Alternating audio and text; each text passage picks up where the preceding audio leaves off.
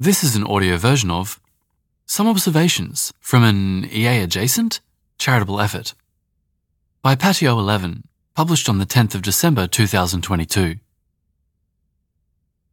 Hiya folks, I'm Patrick Mackenzie, better known on the internets as Patio 11. There's some proof linked here in the post. Long-time listener, first-time caller. I don't think I would consider myself an EA, but I've been reading y'all and adjacent intellectual spaces for some time now. Epistemic status, arbitrarily high confidence with regards to the facts of the Vaccinate CA experience, though speaking only for myself. Moderately high confidence with respect to inferences made about vaccine policy and mechanisms for impact last year. One geek's opinion with respect to implicit advice to you all going forward. Heading: A thing that happened last year. As some of the California-based EAs may remember, the rollout of the COVID-19 vaccines in California and across the US was not optimal. I accidentally ended up founding a charity, Vaccinate CA, which ran the national shadow vaccine location information infrastructure for 6 months. The core product at the start of the sprint, which some of you may be familiar with, was a site which listed places to get the vaccine in California, sourced by a volunteer-driven operation to conduct an ongoing census of medical providers by calling them. Importantly, that was not our primary vector for impact, though it was very important to our trajectory. I recently wrote an oral history, linked here, of Vaccinate CA. It may be worth your time. Obligatory disclaimer, I'm speaking, there and here, in entirely my personal capacity, not on behalf of the organisation, now wound down, or others. A brief summary of impact. I think this effort likely saved many thousands of lives at the margin, at a cost of approximately $1.2 million. This feels remarkable relative to my priors for cost of charitably saving lives at scale in the US, and hence this post. Here are some themes of the experience I think you might find useful. Audio note, this is followed by a series of headings with details under each. Here's the first one. Enabling trade as a mechanism for impact.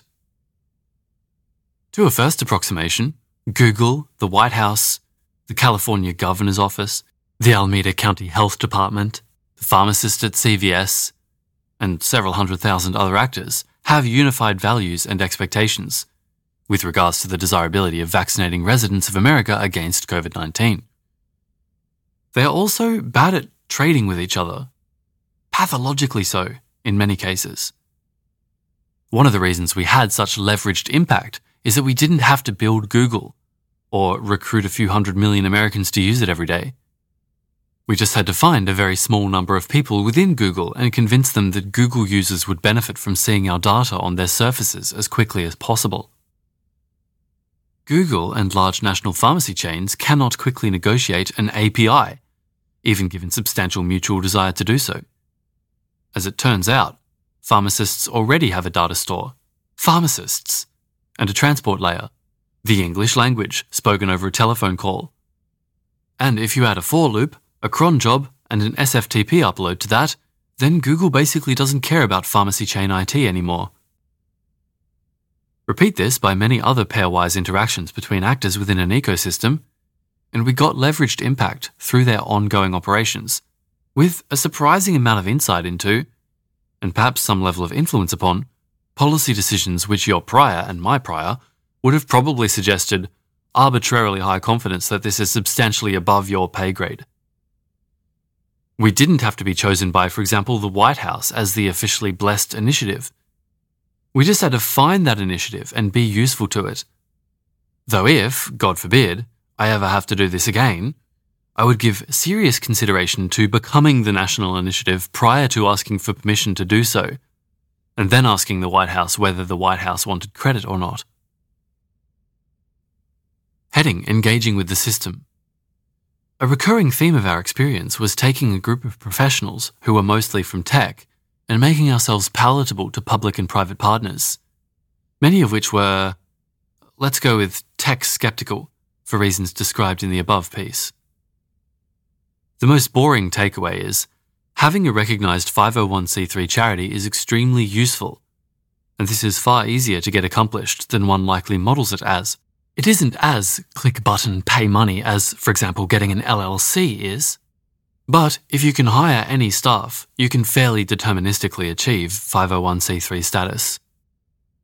As all of our application docs are public by law, feel free to take a gander if you need calibration on how many words are required or what level of sophistication they need to be at. The first cut of half of our words were written by a well-regarded law firm on a pro bono basis. This would have cost less than $10,000 at rack rates. Having done it once, I'm fairly confident I could do it again with less than 2 days' effort and no formal legal training. 501c3 status directly unblocked several funders, principally donor-advised funds that were effectively restricted from donating to charitable initiatives without legible status. And probably even more importantly, successfully promoted us to probably know what they are doing in the eyes of many governmental partners. Having dealt with many charities over the years, I questioned the epistemic logic of that, but it seems like a useful preference to take notice of. The other thing which I think this community may perhaps underrate is the usefulness of a carefully planned comms strategy. Partly due to the professional backgrounds of several members of our core team, and partly due to other considerations, we ran a very tight PR ship and intentionally caused a coordinated outburst of positive press early in the life of the project.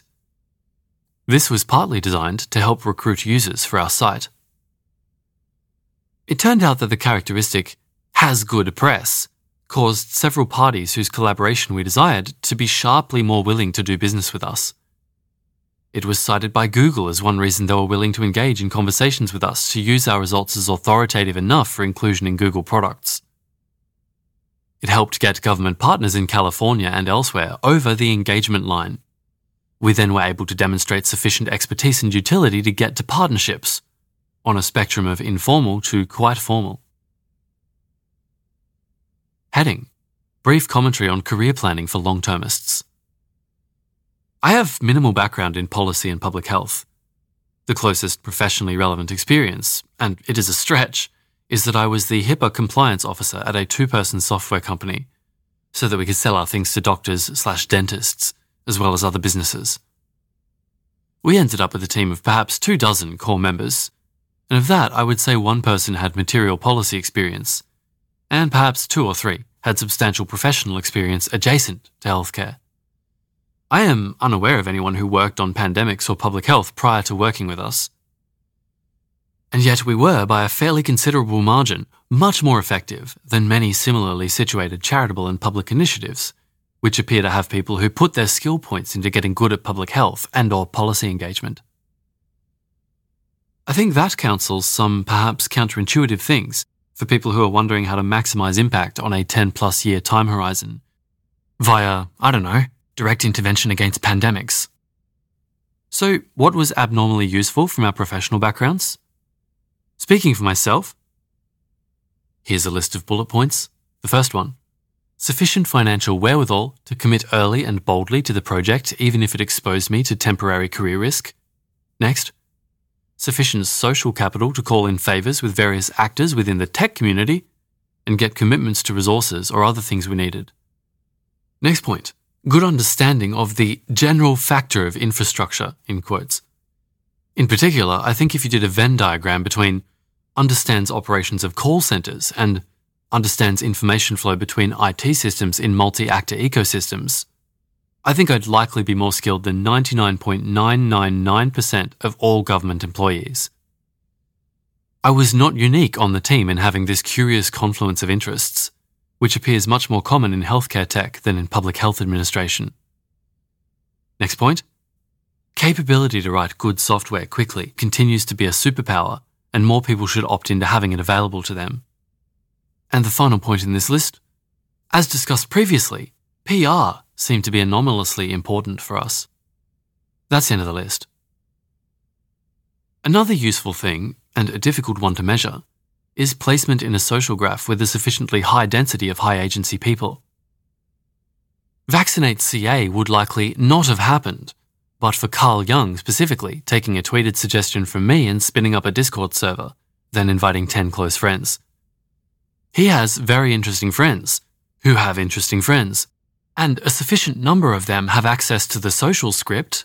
Hey, it is 9 p.m. and we're going to OSS Californian vaccine availability by tomorrow morning. Are you in? A thing I really wish we had available? Skilled, experienced people managers. I am not one. Many members of the team would likely have benefited from having one, having come up in professional environments where expectations would be clearly communicated to them and tasks assigned by one.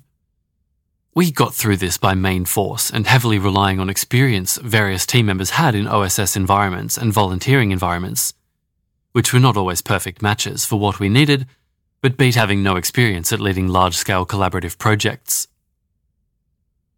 I joke that my only leadership experience was running a World of Warcraft guild, but that is in no way a joke, and in important ways, we resembled a World of Warcraft guild more than most participants probably realised.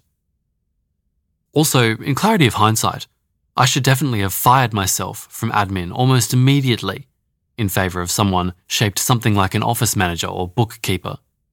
It was low leverage and an extraordinary tax on cycles that could have been more productively spent on fundraising, strategy, or partner negotiations. Heading: Expression of thanks for extended EA community.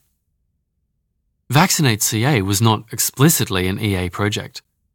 I believe a few volunteers considered themselves members of your movement or community. I do not consider myself a member and do not know that to be true of any of our organisers. None of our funders, to my knowledge, would be broadly acknowledged as an EA funder in quotes. But recent events have not been particularly kind to the brand perception of EA. And as someone who cares no small amount about brand perception, but a much larger amount for the truth, I think that Vaccinate CA would have been unlikely to happen but for the work of this community and some of your one-hop-out intellectual peers.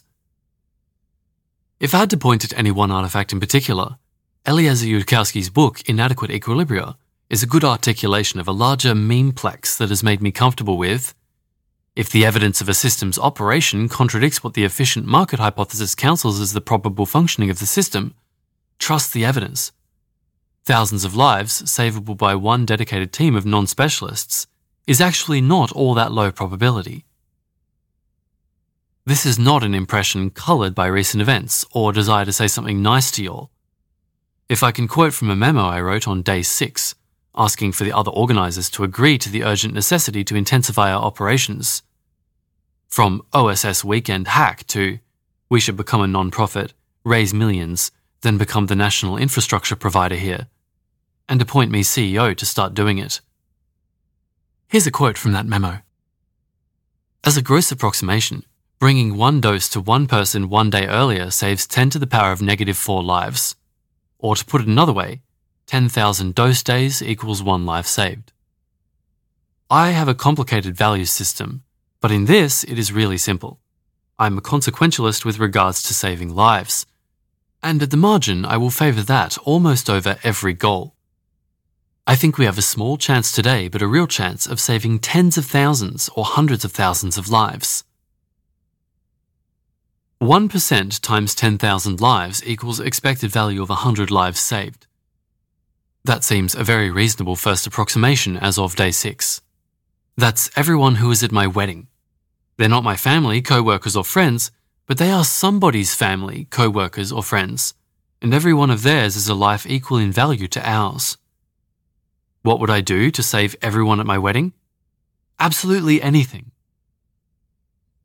End quote. I consider myself fairly well educated and well raised in a moral tradition that has spent a lot of brain sweat on questions like, what is one's duty to society and to one's fellow man? In that moral tradition, presented with the narrow question of, given that one is in a position of authority and has a course of action available to save hundreds of lives, what is one's duty? The answer is so straightforward as to be uninteresting. But nobody, not once in my life, drew out the implication regarding expected value math until you all did. For this you have my eternal gratitude. And should circumstances ever find you or yours looking at an expected value calculation that rhymes with the above, know that you'd have my instant attention and, pending thinking through it, in the words of a well-known articulator of my moral tradition, You have my sword. This was an audio version of Some Observations from an EA-adjacent charitable effort by Patio 11, published on the 10th of December 2022. This reading was by Perrin Walker, produced by Type 3 Audio.